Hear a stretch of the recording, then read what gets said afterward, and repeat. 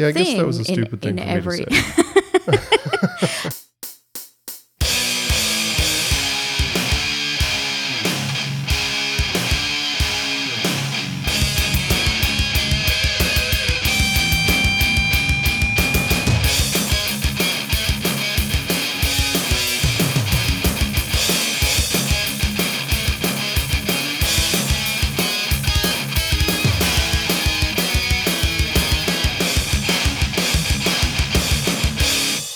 Hello and welcome to another episode of Geek Chew, a podcast where we chew over the geeky things that we love. I'm Eamon. And I'm Charlene. And our intro music is by my brother Ryan. And this is our first foray into our, deep dive series. I don't know how deep we're going to go, but... Right. Because we're not, comics scholars. That is accurate. And also... That's a good assessment. Yeah, Yeah. So, but we are going to talk about Love and Rockets. Right. Before we get started, I do want to thank you for taking the lead in this conversation that we're having today. Okay. Because you're scared. Yes. Yeah. We had a brief conversation about that just before we started, and I just directed you to the title of our last episode. Right. And, whatever. I know. It's just that there's so much.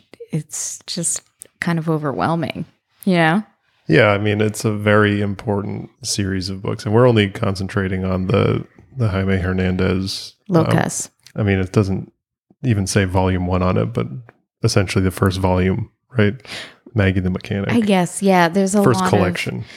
Yeah, because they were like self-published, and then monthlies, I think, and then there's. Yeah, I just... collected works, and even this is printed like out of order, if you're looking at the dates. Is it? It's funny because I wrote down the exact transcription off of the back of this book that says the first 5 years of Locas stories in perfect chronological order. I have that in quotes on Does here. it really? Because I could have sworn that some of them are not, but maybe they are. But it's got the mechanics books... or book, I'm not sure how it came out, the first full-length graphic novel, which was Las Mujeres Perdidas. See, this one was in 1985, and it's like all the way at the beginning.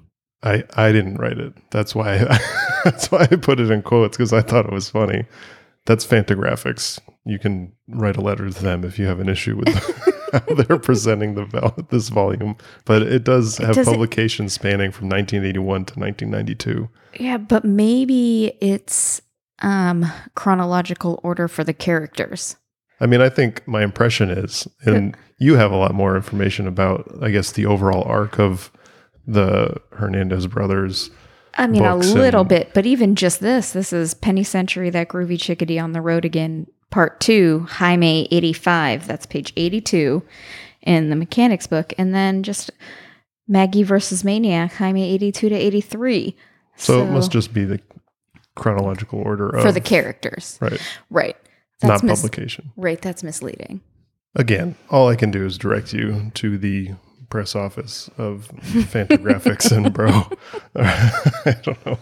But ultimately, the point is the books themselves are very influential. It's still ongoing, right? Yes. There are still 11 Rockets comics coming out anyway. I'm just not sure what format, or I think they're actual issues at this point in time. I know that stuff changes all the time. It's not really. We're actually just talking about this book. Right.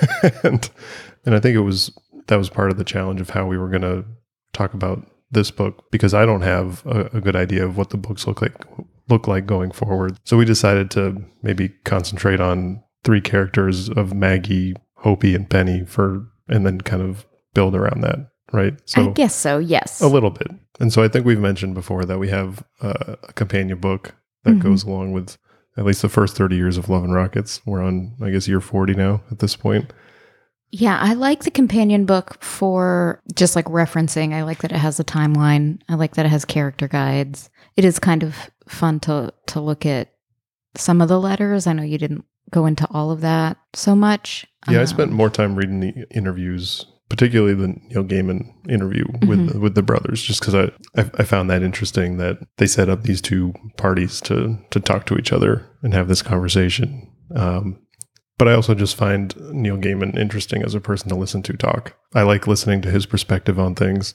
And, it's even better, I think, when he's talking to somebody else who's also influential creative, how they go about their process. So I just like the interviews. They also do a lot of interviews with, I think, their publisher, right?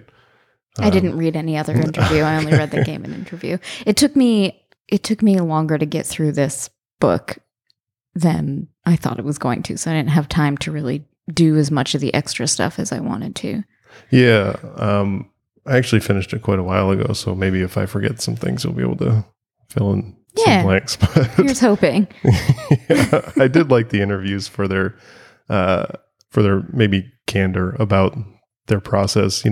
Gilbert and Jaime obviously have different processes. I thought it was fun to read about how their approaches differ and where their stories are coming from. And, they talk a lot about their influences and Archie comics and Peanuts. And they're just people who have like an insanely deep knowledge about comics history and independent artists. But as far as the actual stories that we're reading, I was wondering what these stories kind of mean to you, because you've professed your love for them for so long, and I've put off even trying to engage. And I really love them, one, because they're like some of the first things that I read when we started getting back into comics, because I was taking a class, and these were in the syllabus in the to read, and we read. We didn't read Maggie the Mechanic, but I was familiar with some of the stories, and we started later in that timeline. But I think any time that you're learning about something, and this is so long ago that I don't remember everything I learned, and I was kind of hoping maybe I still had some of the material from that course, but in our great purge, I must have gotten rid of some of it. Damn or you, all of Marie it. Kondo. But I love that the stories are about real people in this interesting, specific place and time that have like real personalities and real life stuff. And the art is just so beautiful and so expressive. I don't know. You just kind of like, I think you'll see it even more with later volumes. Like how much you grow to appreciate the characters and their relationships with each other in this whole town, and just like life there, Yeah.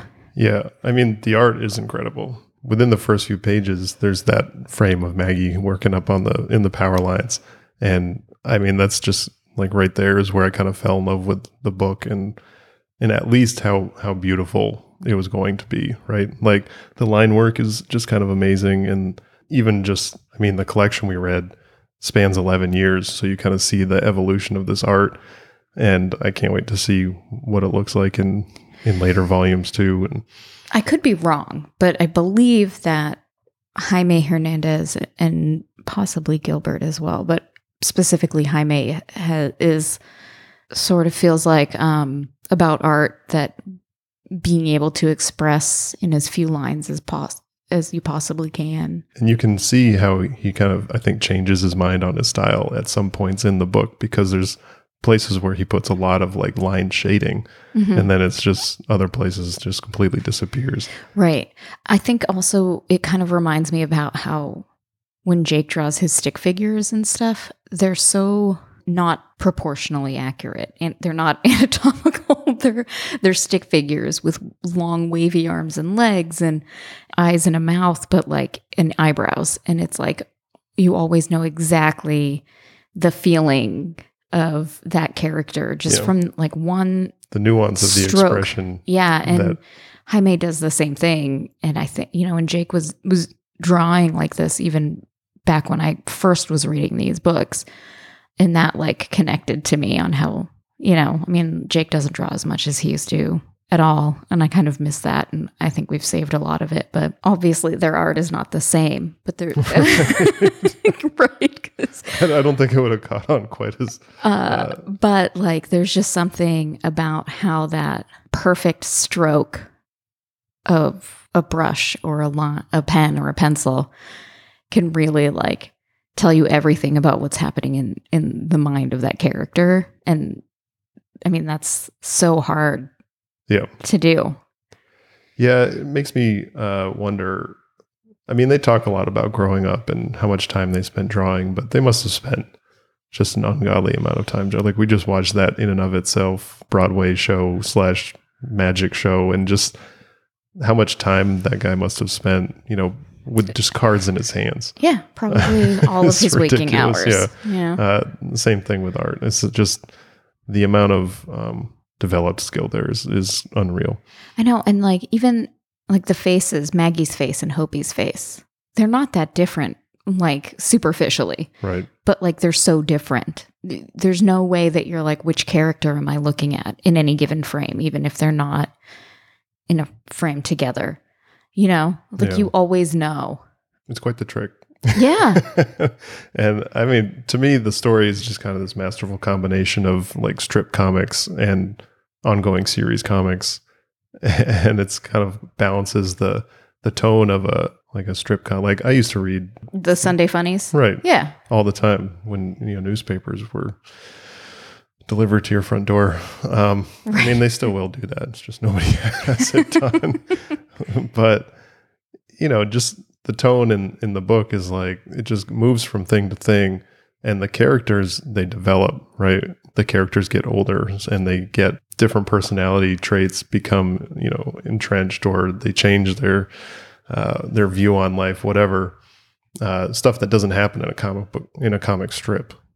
But, right. Even when they are telling a story, like for background, there's some flashback stuff, and I like the way that that's done, but it's always kind of told from some outsider's point of view. So you also learn how that person fits into their life. So like with Speedy, who kind of explains like Izzy's life and how she gets to be who she is, but also it kind of, it reflects on Hopi and Maggie too, and all of that. Some of my favorite panels from the book are the comedic action of a comic strip as it plays out on, it's just very different from the comic books we usually read. Right. I like how there's sometimes like random interjections of like a weird character that's not in the stories. And, there's, I can't remember which book it is, and I didn't write it down, or which issue it is, where Jaime is narrating. It's like the last issue. It's the last issue of Las Mujeres Perdidas, where he's like narrating kind of like this is what happened at the top, and he's drawn like this picture of himself telling you, and this is the last issue. And then there's like the weird interjections of like Roy Cowboy, just like randomly, like that's not a character outside of this book, but you just kind of accept it as like part of what the story is. Yeah, I'm just super glad that we chose to read these books, because I did try to pick up The Girl from Hoppers at one point in time, and it didn't grab me. I had trouble finding my footing in the story. I did remember a little bit about the wrestling stuff just in the few pages of that I read, but I think that basically comes down to now is the perfect time for me to pick this up and read it. As far as, I don't know if it's maturity or what, like me being almost 40 equates to you at 20, right? It's like, no, just as far as like taste and understanding the bigger story being told and how things kind of can fit together. And that's like the nicest thing you've ever said to me. Nothing better. Sadness. No. The just made me happy. That was really nice. Yeah, but when I picked up this book, I was in right away. I said the thing about the panel with her up in the power lines, but like I was shocked when I turned to like the second page and she's riding a hover bike to her pro solar mechanic job, and you're kind of just, like, what? Yeah, yeah. Just the fantastical elements, which I guess kind of tail off after this book. Yeah. But they were surprising. I mean, there's fucking dinosaurs. And they're superheroes. Which, I don't know. It was just unexpected, because the book has, like you said, very real characters and very real situations and scenarios and relationships. And I can see why these books are a big deal. Is, they're fantastic. But Yeah. did we want to get into maybe Maggie first? Yeah, I mean, I think it's fair to say that, like, if you were going to pick one person that these books are about in its entirety, even all the way through, I would say Maggie is the star. So, and then Hopi would be a very close second, at least from my recollection. Yeah. But, even though I know this one's called Maggie the Mechanic, so it seems obvious that Maggie would be. But even in the later volumes that are titled, after Hopi and Penny Century, they're really like stories about Maggie. I feel like she's like the character that really you get the most. So why don't we talk about Hopi first then? Just because I feel like it was maybe in an interview that I read in the companion book, but I think Jaime explicitly stated that she as a character just has less room for growth. And the story is never going to be like the journey of Hopi. Right. She basically embodies, I think, like the punk of it all. Right. Because it's a sort of big part of the book. I thought it would have a bigger role. Just it is. It's not even sort of a big part really, because it's in the background of everything that you see. How their hair is styled, how they are singing here and there. Those are, I believe, all lyrics to actual like songs in like the indie punk movement in Southern California at that time. I believe, it's all like, a big part of how they are who they are. So while it's not like them just going to shows and talking about music, it's like an underlying I guess that was a stupid thing for me to say. I don't know stupid so much as I think you get wrapped up in sometimes thinking about the other things that are going on. Yeah, just ill-considered. Thanks for roping me back in. But you do get the impression that this is a calmer version of Hopi that we're even coming across now, right? There's the story about the graffiti wall that she wants to paint so desperately, and she's trying to hold back. And when they eventually cave and go out there to do it, and her interaction with the police is pretty entertaining and funny. But yeah, and I mean, and everything just always kind of turns out okay for them. It's like they all end up back home, and like a comic time passes. Yeah. Yeah, but also like I guess real life too. Like they're not doing like out. Not doing any hard time. Yeah. It's funny because I think that's the issue. Loca starring Hopi is one of the ones that's like very meta and has like the comics reference in itself. Like, oh, I thought we were the ones who were supposed to be the depressed ones in this story.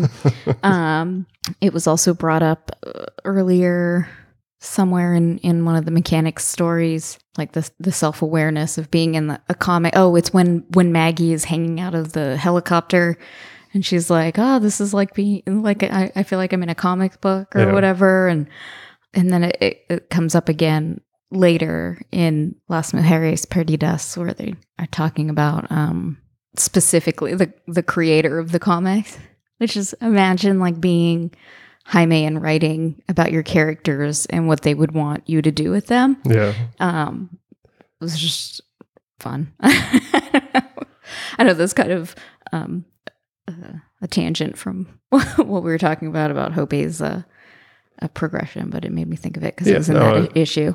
Yeah, I think that as far as Hopi's development, she seems like she does have like a hard line. She's got sort of like a black and white view of her world, maybe, and when anything disrupts that, it's very difficult for her. Like when she thought Maggie was dead, and her reaction to that happening, and that sparks a change in the whole community, in their whole like circle. Yeah, I think she also helps set the tone in the book right away as far as maybe what Jaime wanted to convey about sex and sexuality, at least, in that time. Obviously, his main character and many characters in the book are women, and I think that was part of what kind of set this apart from not only the fact that it was an independent comic book, but just from any comic book at that time. And then there was some stuff in the interviews about the portrayal of sex in the Love and Rockets books, and I think this was both Jaime and Gilbert talking. There wasn't a whole lot of sex portrayed in this book. From the way the interview read, it seems like there might be a lot more in future books. I think it's in here, but it's hidden a lot, right? There's obviously very explicit stuff when they're in the house with Penny, and like that big house with Penny, and that's obviously. But I think all of the stuff that's more hinted at with Maggie and Hopi living together is not like explicitly shown like it was with like Rand Race and Dot, and where it's explicitly stated like, hey, we're going to do this, and then we just did this. At the same time, the first page has them both in bed naked, and I've seen a lot of other places Hopi referred to as Maggie's on again, off again girlfriend, and the bisexual nature of Maggie, the character. Yeah, that 100 Rooms story was something. It's weird, right? Yeah. But yeah, when it comes to Penny, who is, I guess, the group is pretty big. You talked about, should we talk about Izzy? And I think she maybe has more to come in future future books. I don't know. I just feel like she's kind of an anchor in the story, right? So we don't see a lot of her adventures. We don't see very much of what she does when she's not with Maggie or Hopi. I mean, there is a little bit like at the beginning, How to Kill a. Yeah, that was just as a tangent. That story was disorienting, not in a way that would turn me off, but after I read it, I thought there would be more interjections like that. Like that, right. It seems like it doesn't fit. And I wonder where it falls in the timeline as far as chronologically when it was written. Yeah. But I don't know. I feel like, like I said before, like she's just kind of an anchor in the story for these other girls. Yeah, you can kind of get the impression she's a little older. She's definitely gone through some shit. Right. I mean, she's married, had been married, and then she used to essentially, I guess, babysit for Maggie and Hopi when they were little. So yeah, she's older than them. She's in a weird place though, because she's still like hanging out with them. But you kind of get the feeling that like age isn't as much of a big deal for these people. It's more about like what they're into and their loyalty to each other, maybe. Yeah. And so one of the later books is named after Penny Century. Is that? Yeah. I haven't even looked at the titles of the other books. Oh. I knew that The Girl from Hoppers was one that I had tried to read before, but Penny as a character, I think it was very strange when she just kind of showed up in the middle of the Zimbodian heart of. Yeah, it's weird to me how like people that they know just kind of keep just running into each other or coincidentally like being around. And I think, you can do that because if you're writing your own story and it makes for a better story. Then she just like pops up out of nowhere, like almost completely naked with a machete in her hand. Yeah. It just kind of indicated to me that what you said, there wasn't going to be much in the way of set rules about where and when characters could show up. Mm-hmm. It just, if he wanted him in the story, he was going to put him in the story. I mean, she seemed pretty out of place there. Yeah. How do you feel about Penny? Because I feel like as far as if you're taking the locas, which are, Maggie, Hopi, Daffy, Terry, Izzy, and Penny, I feel like she's sort of one of these things is not like the other more than the other ones. Yeah, I feel like she is one of these people who's kind of beautiful and always been popular. Mm-hmm. And she's kind of been adopted into this group of misfits because she doesn't care about that kind of stuff and just cares about her friends, right? Yeah, I feel like what keeps her connected is her like loyalty to her friends, especially Maggie, I would say. And, just like their connection and how she feels about Maggie. I really liked her as a character, actually, and even more so as the story went on. she has this weird relationship with this Mr. Costigan, who I'm not even sure what he's supposed to be. I think he's an alien. An alien. But I don't remember if they may at some point like mention. I bet we could find out in our companion book. Where he's from or something. But yeah it's weird because he just has these horns and no one ever really no one talks about it. I mean, he does, when Penny's like beating on him one time and he's like, watch the horns. So it's not like we pretend that they're not there. It's just not weird to everyone that they are there. Yeah. And he's like an older rich guy who he's the wants to support. Wealthiest man in the universe. Right. In the universe. It's a big one. It is a big one. And he has a thing for Penny, right? Right. And she just which you get more information about in later stories. So, okay. Yeah. But Penny also, he wants to support her, but she has a kind of a fierce independent streak. Obviously, she pops up in the forest, or is it a rainforest? I don't remember how they refer to it, and then there's that whole on the road again, or on the road with Penny again. Yeah, and story where she's asserting her personality, I think, in a more straightforward way than as a background character, which she is for a lot of a supporting character, not background. Right. But I think something that is like evident for her in her personality is her like love of superheroes and wanting to be a superhero. Yeah, I have that written down. She wants to be a superhero, and that like never goes away. No, because it only comes up once in this. Well, it comes up a little bit more than like because it hints like where she, I wish I had written down more like page reference numbers because I think she explicitly says right. I mean, where she asks Mr. Costigan to make her a superhero. Right. But then they also have the Maggie versus Maniac. Right. But then also they're talking about Maggie's talking to her about something and something having some sort of powers or whatever, or weird things happen. And she's like, you mean like could make you into a superhero? And Maggie's like, I don't think like that.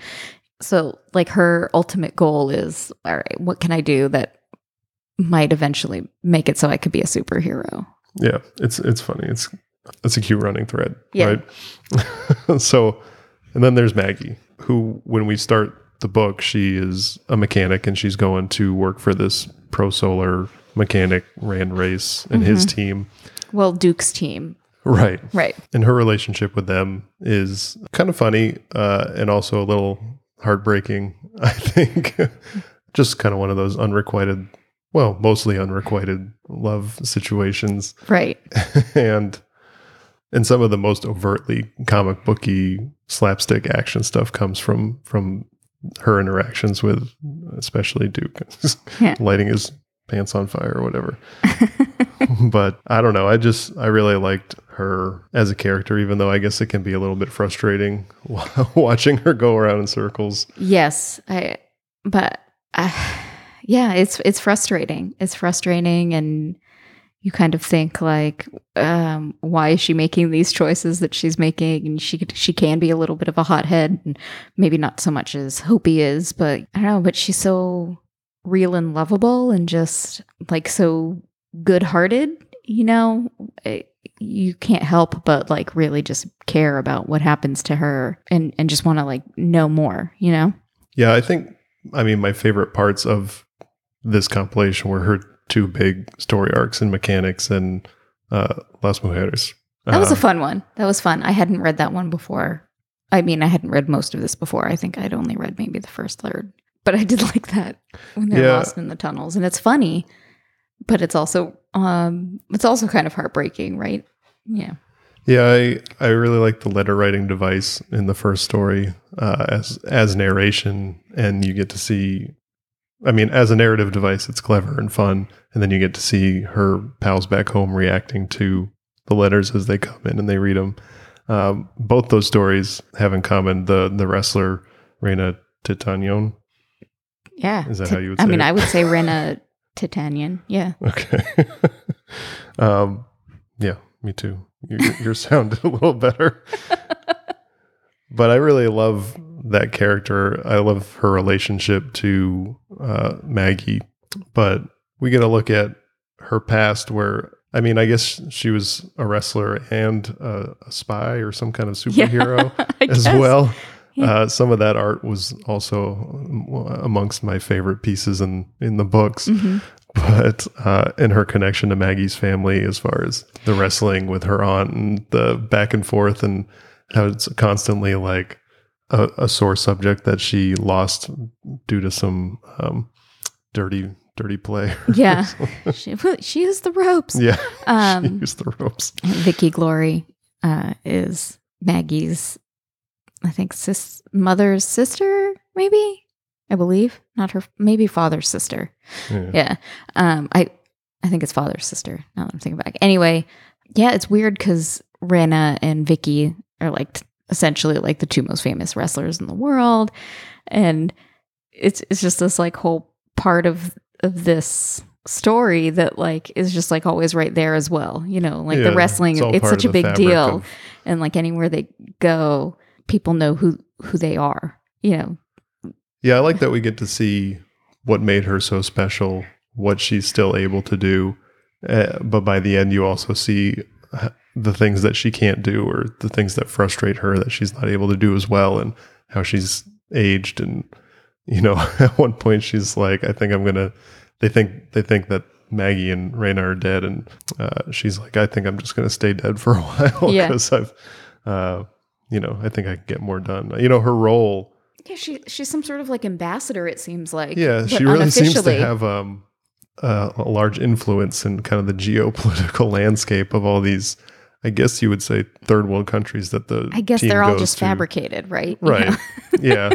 I mean, the book seems to have a lot to say about, you know, we talked about this a little bit before, about the colonization of the rich, or the ethnocentrism of people who come in and try to take over these poorer countries, and how the fight of the indigenous people is kind of this righteous thing that can be really sad.